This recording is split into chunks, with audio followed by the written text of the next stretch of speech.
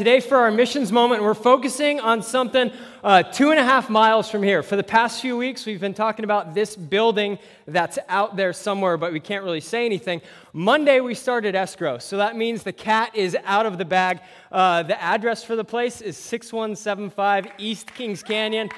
This is what's going to turn into our new home sometime late August, early September is what we're praying for. So the way that it all went down was there was a church in our community. You can see where it is on the map that ended up going up for sale. And we jumped on that like white on rice on a paper plate in a snowstorm held by a polar bear. Anytime that there's an opportunity for a building to stay a church and not get leveled and turned into apartments or a place where you can get a really good tan, we're jumping on that absolutely to see it continue to be a place where Jesus is going to be made to look good. So a couple of us were there on Friday with the contractor. This place has everything that we're going to want. It's got an awesome place for kids. We can multiply what we're doing in kids ministry and have more kids spread out into better age groups for them. It's not just kind of two big clumps of kids because all we have is 2 rooms. Now we're going to have 5 rooms. The sanctuary is awesome, but hazardous for your health. There are some repairs that need to happen inside so that the roof doesn't fall down on your head if you breathe too loud. That's what's going to happen between when we close escrow at the end of July and when we move in late August. But you can see behind me, this is something that we are really excited about and really praying towards and pushing towards as a church. So as we go through the summer and the temperatures get up, our excitement for this new adventure as a church is going to rise also. This is a great thing for us as Mountain View Sunnyside because it's going to give us during the week roots. It's going to give us an address, a location, a sign, a place that the community can point to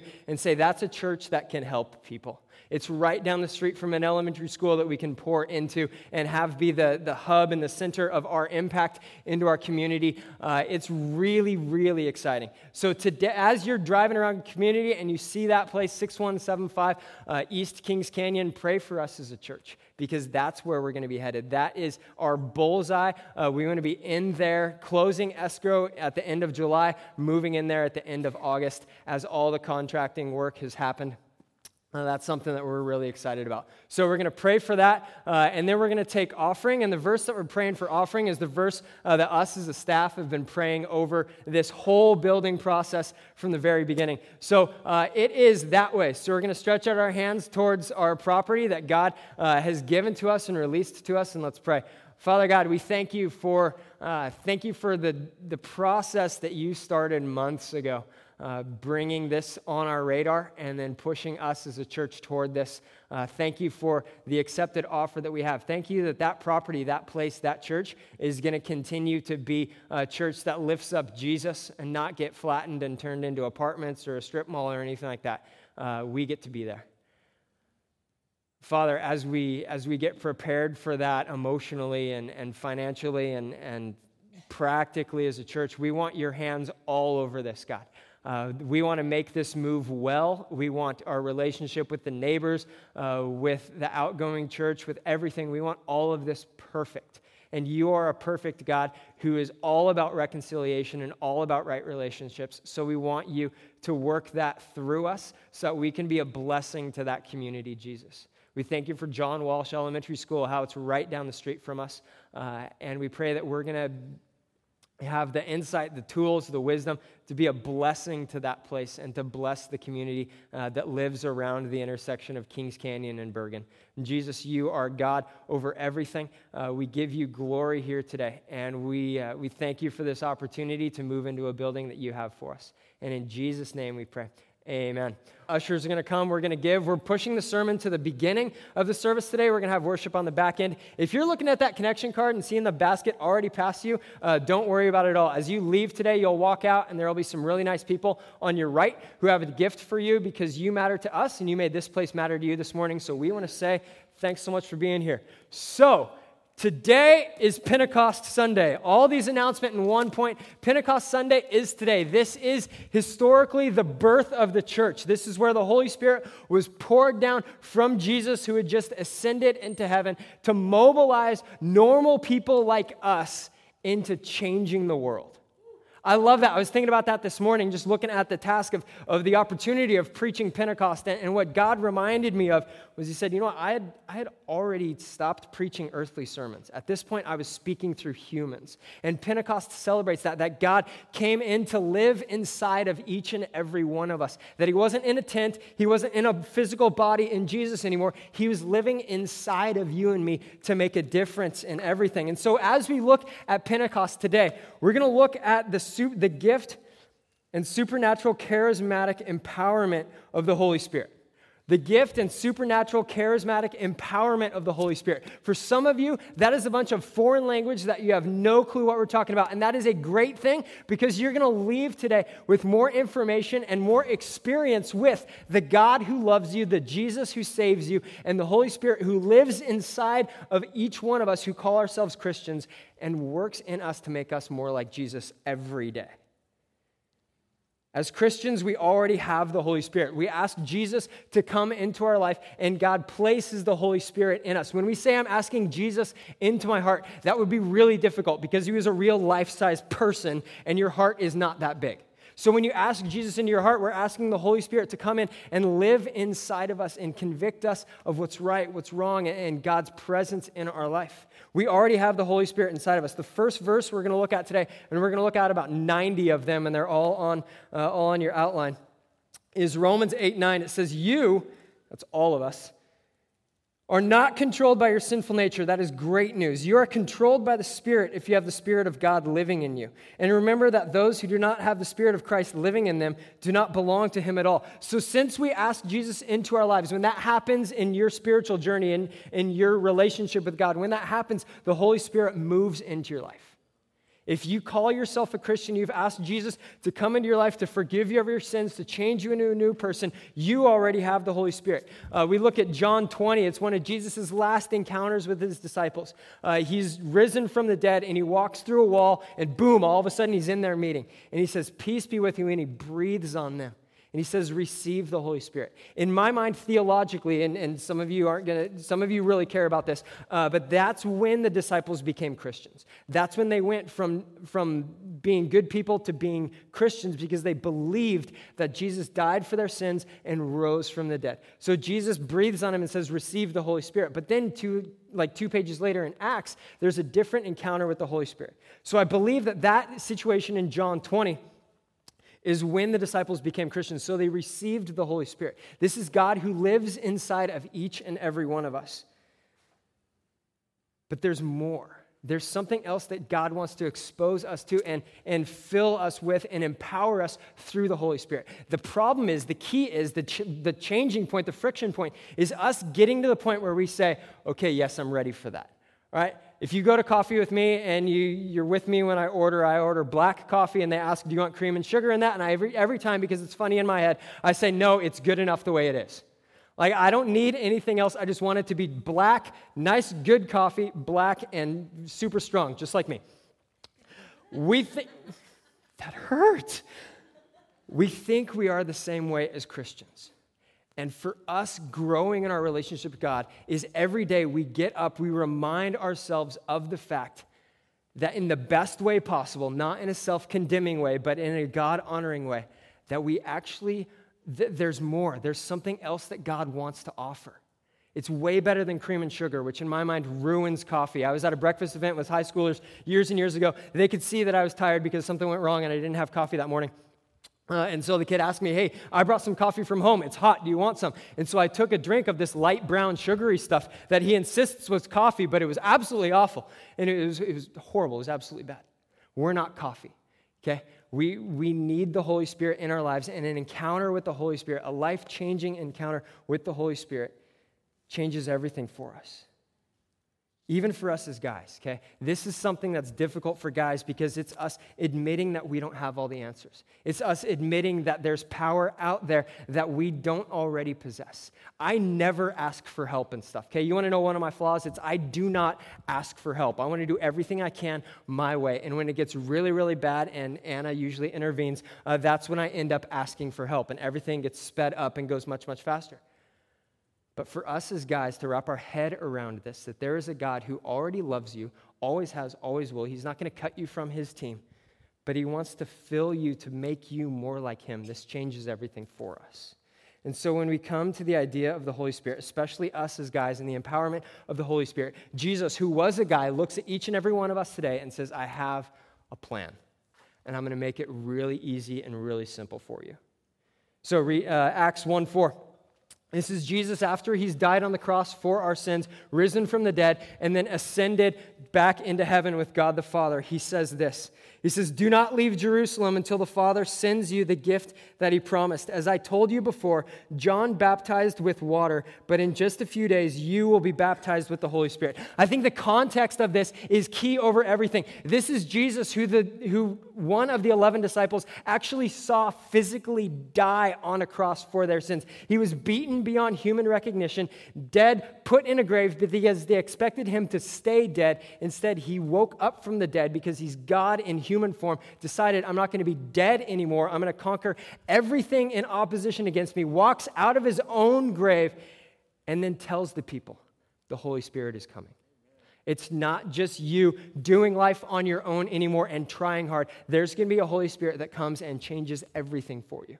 I think the fact that Jesus is saying this post-resurrection is his ultimate drop-the-mic moment, okay? He's already conquered death. He's already conquered the devil. He's paid for every single one of our sins. And so God, who decided not to stay dead anymore, but rose himself from the dead and walked out of his own grave, says, the Holy Spirit is coming for you. This is good. It demonstrates power. It demonstrates relationship because he's sharing this with 11 men that he just spent the last 3 years of his life with. It demonstrates integrity because it's Jesus who said he would rise from the dead, rose from the dead, and now he's saying the Holy Spirit is going to come and it's going to baptize you with fire and it's going to be different than what you've ever experienced. Like for us today, he's calling us, and God's calling me, he's saying, I'm calling you to live dead, to give up control of what you expect life to be, give up control of what you expect the relationship with the Holy Spirit to be, and let me show you my power. Let me show you my power. So we receive the Holy Spirit at conversion. We receive the Holy Spirit when we become Christians, when we come under God's forgiveness for our life. And then there's a moment of life-changing spiritual empowerment. And this Spirit is a promised Spirit. This is Jesus talking before the cross, before the resurrection in John 14 about the promised Spirit. He says, if you love me, obey my commandments, and I will ask the Father, and he will give you another advocate who will never leave you. He's the Holy Spirit who leads you into all truth. The world can't receive him because it isn't looking for him and doesn't recognize him, but you know him because he lives with you and later will be in you. Is Jesus inside us through the presence and power of the Holy Spirit? He's saying it's not going to be something out there. It's going to be something that's in here where God is going to run us from the inside. 2 chapters later, he says this in John 16.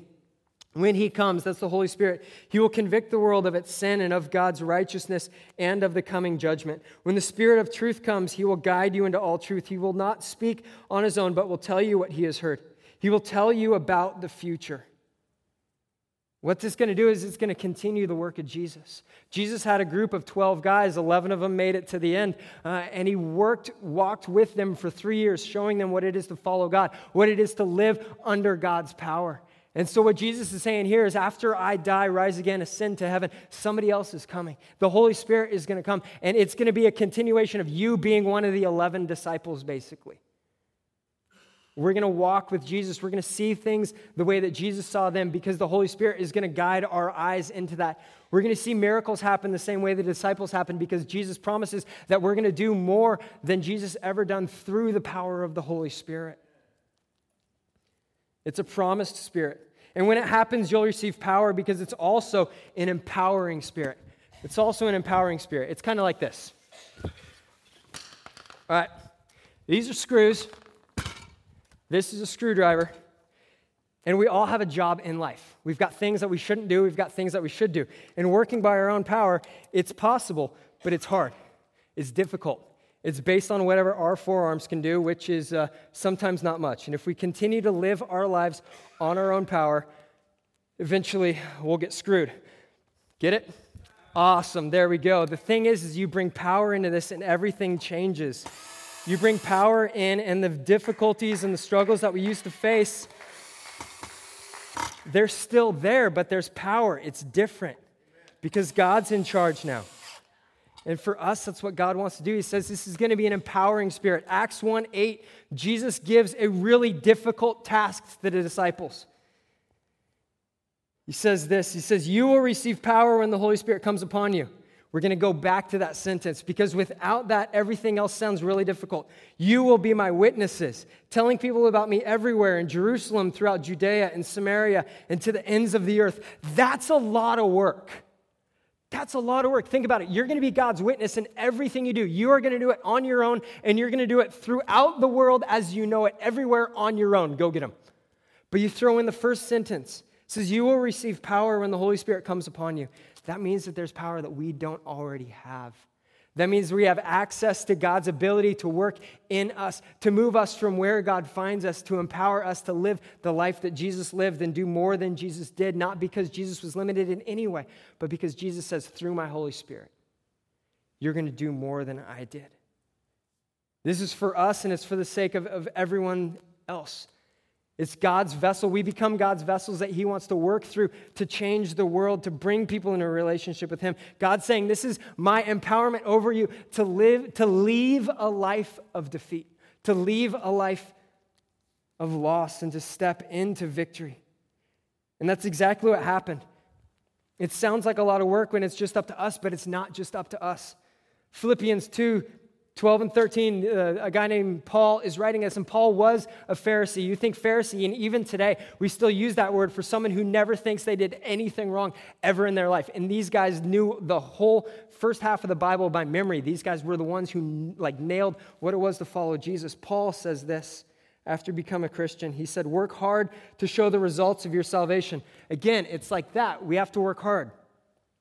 Obeying God with deep reverence and fear. For God is working in you. This is where everything changes. God is working in you. Power is working in you. The Holy Spirit is working in you, giving you the desire and the power to do what pleases him. And that's everything. Think about that. God chose to live in you. You didn't back him into anything. He didn't lose a bet. God looks at you where you are today and says, that's the person that I want to live in. That's the life that I want to take from the inside out. And I want to give him new power. I want to give him new victory. I want to give him new eyes and a new heart and a new voice and a new way of living. Not because they're going to white knuckle this faith life, but instead I'm going to give them power to do what they could never imagine before, because this is an empowering spirit. Lastly, it's also an inviting spirit. Jesus is inviting us into an intimate, powerful, promised relationship through the empowerment of the Holy Spirit. He's inviting us into that. So what does this look like? Acts 2. On the day of Pentecost, that's today, all the believers were meeting together in one place, and suddenly there was a sound from heaven like the roaring of a mighty windstorm, and it filled the house where the believers were sitting.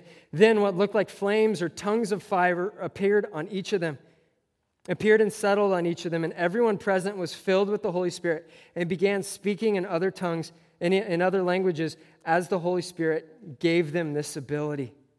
It's the promised spirit where Jesus said, don't leave Jerusalem until the Holy Spirit comes. It's an empowering spirit because now they're speaking earthly languages and angelic heavenly languages that they didn't know before. It's an inviting spirit because it's the Spirit of God who calls all people to himself, coming in to live in their hearts, to live in their lives, and outpouring, giving evidence of this fact through the coming of the Holy Spirit and the speaking of tongues.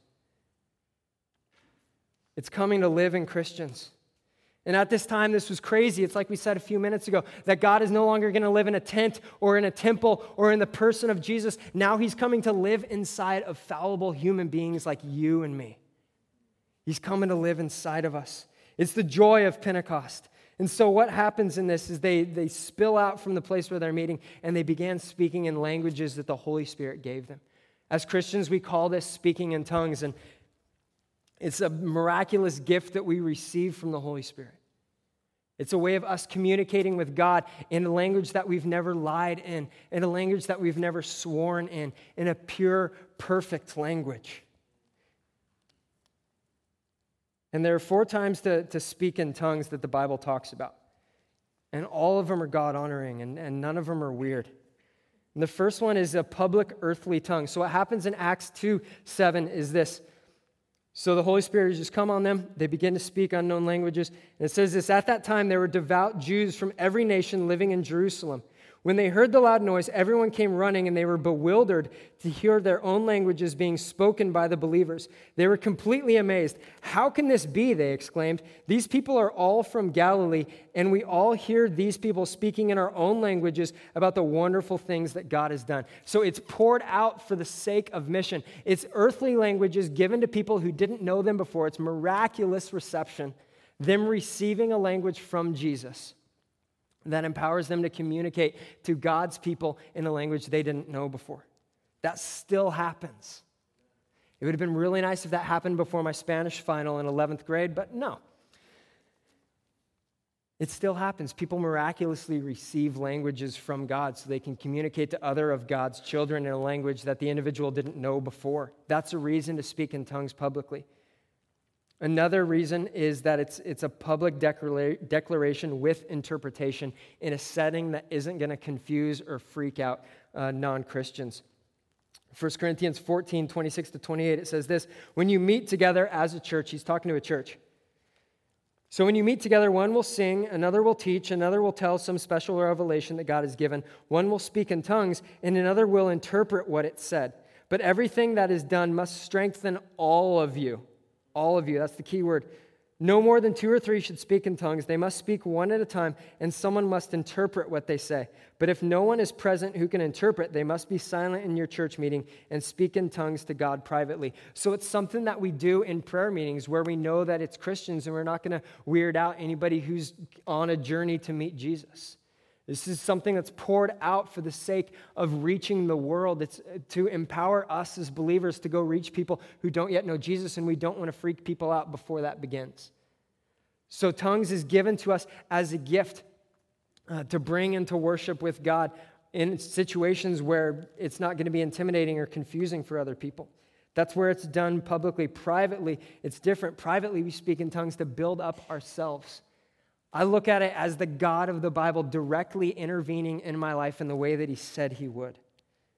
So 1 Corinthians 14, 4 through 5, it says, a person who speaks in tongues is strengthened personally, but one who speaks a word of prophecy strengthens the entire church. I wish you could all speak in tongues, but even more, I wish you could prophesy. For if I pray in tongues, my spirit is praying. This is verse 14. My spirit is praying, but I don't understand what I'm saying. It's us connecting with God in a heavenly language. It's us putting our voice and our heart in an angelic language and saying, okay, God, what do you want to say to my heart? What do you want to say to my mind? What picture do you want to put in here as I engage with you in a perfect heavenly language? And the last one, the fourth way is private edification for another person. If I'm going to pray for someone and I don't know what to pray for, I'm asking God, okay, God, how do you want to pray through me into this person's life? This happens often when we have prayer ushers up here during worship on Sunday mornings. We begin by saying, okay, Jesus, how do you want me to pray? And so we'll pray to the Lord in tongues saying, okay, God, what do you want to do? You're in charge here. I want you to run this situation, run this encounter through me.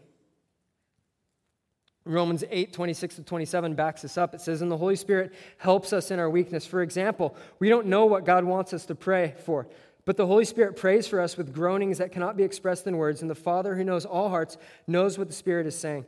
For the Spirit pleads with us believers in harmony for God's own will. It's a promised spirit. It's an empowering spirit. It's an inviting spirit that prays through us, that gives vocal, audible evidence through us of God's empowerment over our lives. And we can say that it's an inviting spirit because Jesus tells us that it is. Luke 11, Jesus says this. He says, you fathers, if your children ask for a fish, do you give them a snake instead? Or if they ask for an egg, do you give them a scorpion? Of course not. So you sinful people know how to give good gifts to your children. How much more will your heavenly Father give the Holy Spirit to those who ask him? That's what this hangs on. It's Jesus who loves you. Jesus who called you to himself when we were all far away. Jesus who knew us by name, by past, by future, and says, this is the person that I want with me. I'm sending my son to bring them to me. The Jesus who knows us says, I want you to ask for this gift. I want you to step into this gift. I want you to take risks for this gift. And for me, coming to understand that was really the thing that changed everything in my story. Because I grew up not hearing about speaking in tongues, not really knowing about what it is to have a life-changing relationship with the Holy Spirit in a way that gave an audible evidence for it. I had absolutely no experience with the empowerment of the Holy Spirit and speaking in tongues. I thought your head popped off your body and spun around and your eyes rolled back in your head and fire came out of your mouth. Like that was my educated theological opinion of something that I had no information about. And the one who really ruined all that for me was Anna, because she was normal. She was beyond normal. She is amazing. And one day we came home. We were in a mobile church at Mountain View East Campus. We were still meeting at Clovis High. So I was one of the people who stayed and cleaned up after church. We had no kids. So I come home, and on a Sunday afternoon, she's doing this really weird thing that we don't know about now that we have kids. It's called napping. She was just hanging out on the bed by herself, reading a book or something. None of those things happen now. But she said, I have something to tell you. And immediately I thought, baby, because there were no babies at that point. And she said, I want you to know that I speak in tongues. It's like, whoa, this is something we had fought about before because I had my very uninformed but very close to me opinion. And all of a sudden, this was torn down by somebody normal who is also filled with the Spirit and speaking in tongues. It's like, okay, you're normal, you're amazing, you're beautiful, I respect everything about you, and you're charismatic and you speak in tongues. How does this work? So you can be normal and do this. So I'm meeting with a guy who's mentoring me at the time, and we met at the Starbucks at Fowler and Herndon. And I walked into that meeting that day, and usually we just did our shape together and pray for each other and then go out through the day. And I didn't even sit down, and I said, I want to know more about speaking in tongues. And so boom, he gets up right away. We walk out of Starbucks, because that could be weird, even though weird stuff already happens in Starbucks. And we walk to the bench that's right next to the Cold Stone there at Fowler and Herndon. And so he led me through what it is to ask for the empowerment of the Holy Spirit over my life. And that's how we're going to close today. And we're asking for 4 things. The first thing is we're surrendering our body to God. We're surrendering ourselves to God. Everything that you need, you already brought, so congratulations, you're ahead of the game. But we're saying, God, I give you my mind. I want you to fill my mind and help me to think the way that you think. I give you my eyes. I want to see things the way that you see them. I give you my ears to hear your voice. I give you my voice so that I can build up people, and I give you my voice also to use for the gift of tongues. We surrender our heart to God, to care about the things that God cares about in the order that God cares about them. We surrender our sexuality to God to be used in the way that God created it for one man and one woman in one marriage for one lifetime. We surrender ourselves to God. We say, God, everything is yours. And if God's got everything, then that means that there are some things in us that God wants to take out. And this is where we see the good news. This is where we see the goodness of God, because God is not a butcher who's going to punish us for doing wrong things. He's a shepherd who's going to say, okay, this stuff shouldn't be here. Let's lead this out. And today, as we focus on the Holy Spirit, we're going to ask God the question, God, where have I made fun of your Holy Spirit? Where have I resisted your Holy Spirit? Where have I said, that's not for me, I'm good enough as I am, like a cup of coffee? Where have we said that? And since God is a shepherd, he's not going to say, you shouldn't have done that. He's going to say, all right, let's deal with this. Let me take this out of your life. Let me replace it with the opposite. Because God is faithful to forgive and cleanse us of all unrighteousness, even around the Holy Spirit. So we've surrendered, we've repented. That means we've cleaned out everything. And so now we ask. That's the next step, is we ask. Jesus tells us to plainly ask for the Holy Spirit. There's a time where Jesus is walking to a city and there's a blind guy on the side of the road. He's yelling out, Jesus, Jesus, have mercy on me, have mercy on me. Jesus says, okay, what do you want me to do? He says, I want to see. He's a blind guy. So Jesus gives him his sight back. Jesus gives us a model of asking for things plainly, and he fills what we ask for. And so as we ask for the Holy Spirit this morning, we're asking for it with evidence of speaking in tongues. We're saying, God, this is what I want to receive from you today. This is what I want to experience from you today. And then we yield, we surrender, we repent, we ask for the empowerment of the Holy Spirit as evidenced by speaking in tongues. And then we yield. That's the diving board moment. That's where we get up to the end. And God's not going to reach his hand down your throat and start shaking your vocal cords. That's where you begin to speak out with the voice that's already been surrendered to God and with the voice that God gave you. The people who are praying for you are going to pray over you in the Spirit, and this is our time to speak along with them. To say, okay, God, I believe in faith that I've received the Holy Spirit. Just like when you ask Jesus to come into your life, you believe in faith that you've received salvation, that God has come in and forgiven you of your sins. You're not your old self anymore. You're new because God has made you new. And then we begin to speak out as evidence of God working in us. So let's stand. I'm going to invite the worship team to come up and the prayer ushers to come up. And on Pentecost today, on the day where we remember and recognize and celebrate the birth of the Holy Spirit, we're not just going to celebrate it, we want to experience it today. We want to step from our power into God's power, even if we're nervous about it. But we're going to say, God, you're the one who baptizes us in the Holy Spirit. And so we want to experience that today. So, Father, I thank you that you're alive. I thank you that you're here. I thank you that you've got a great plan for us. Thank you for sending the Holy Spirit not to live in just your perfect people, but in all your people. Thank you that we have it at conversion, and thank you that there's an empowerment that comes with us, that equips us with desire and power to do the things you want us to do and the power to carry it out. If you're here today and that idea of conversion, the idea of asking Jesus to come into your life, to forgive you of your sin, to change you from who you are to who God wants you to be, to change you from the inside of you to the outside of you, if that's something that's totally foreign to you, but today's your day to say yes to Jesus, I'm going to give you that chance today. I'm going to count to 3, and if today's your day to say yes to Jesus for the first time, and I say 3, I just want you to look at me and raise your hand. And it'll be the best decision you could ever make. You'll find forgiveness for your sins today. You'll begin a relationship with Jesus today. So 1, God loves you. He always has, He always will, and today He's calling you to follow Him. 2, there are things in all of our lives, mine included, where I say, God, I'm doing this my way. I am good enough as I am. I'm doing it my way. That's called sin, and Jesus came to pay the penalty for our sin, to bring us into a relationship with God. And 3, today's your day to say, I need that sin, and I need that forgiveness, and I need that Savior. If that's you today, I just want you to look at me and raise your hand, and as we close, someone's going to pray with you, and it'll be the best decision you could ever make. Is there anyone like that here today, where today's your day to say yes to Jesus, to find forgiveness for your sin? All right. It's Pentecost. It's the day of the outpouring of the Holy Spirit over believers who were gathered to worship God. That sounds familiar. That sounds like us today. So we're going to have our prayer ushers up here in the front.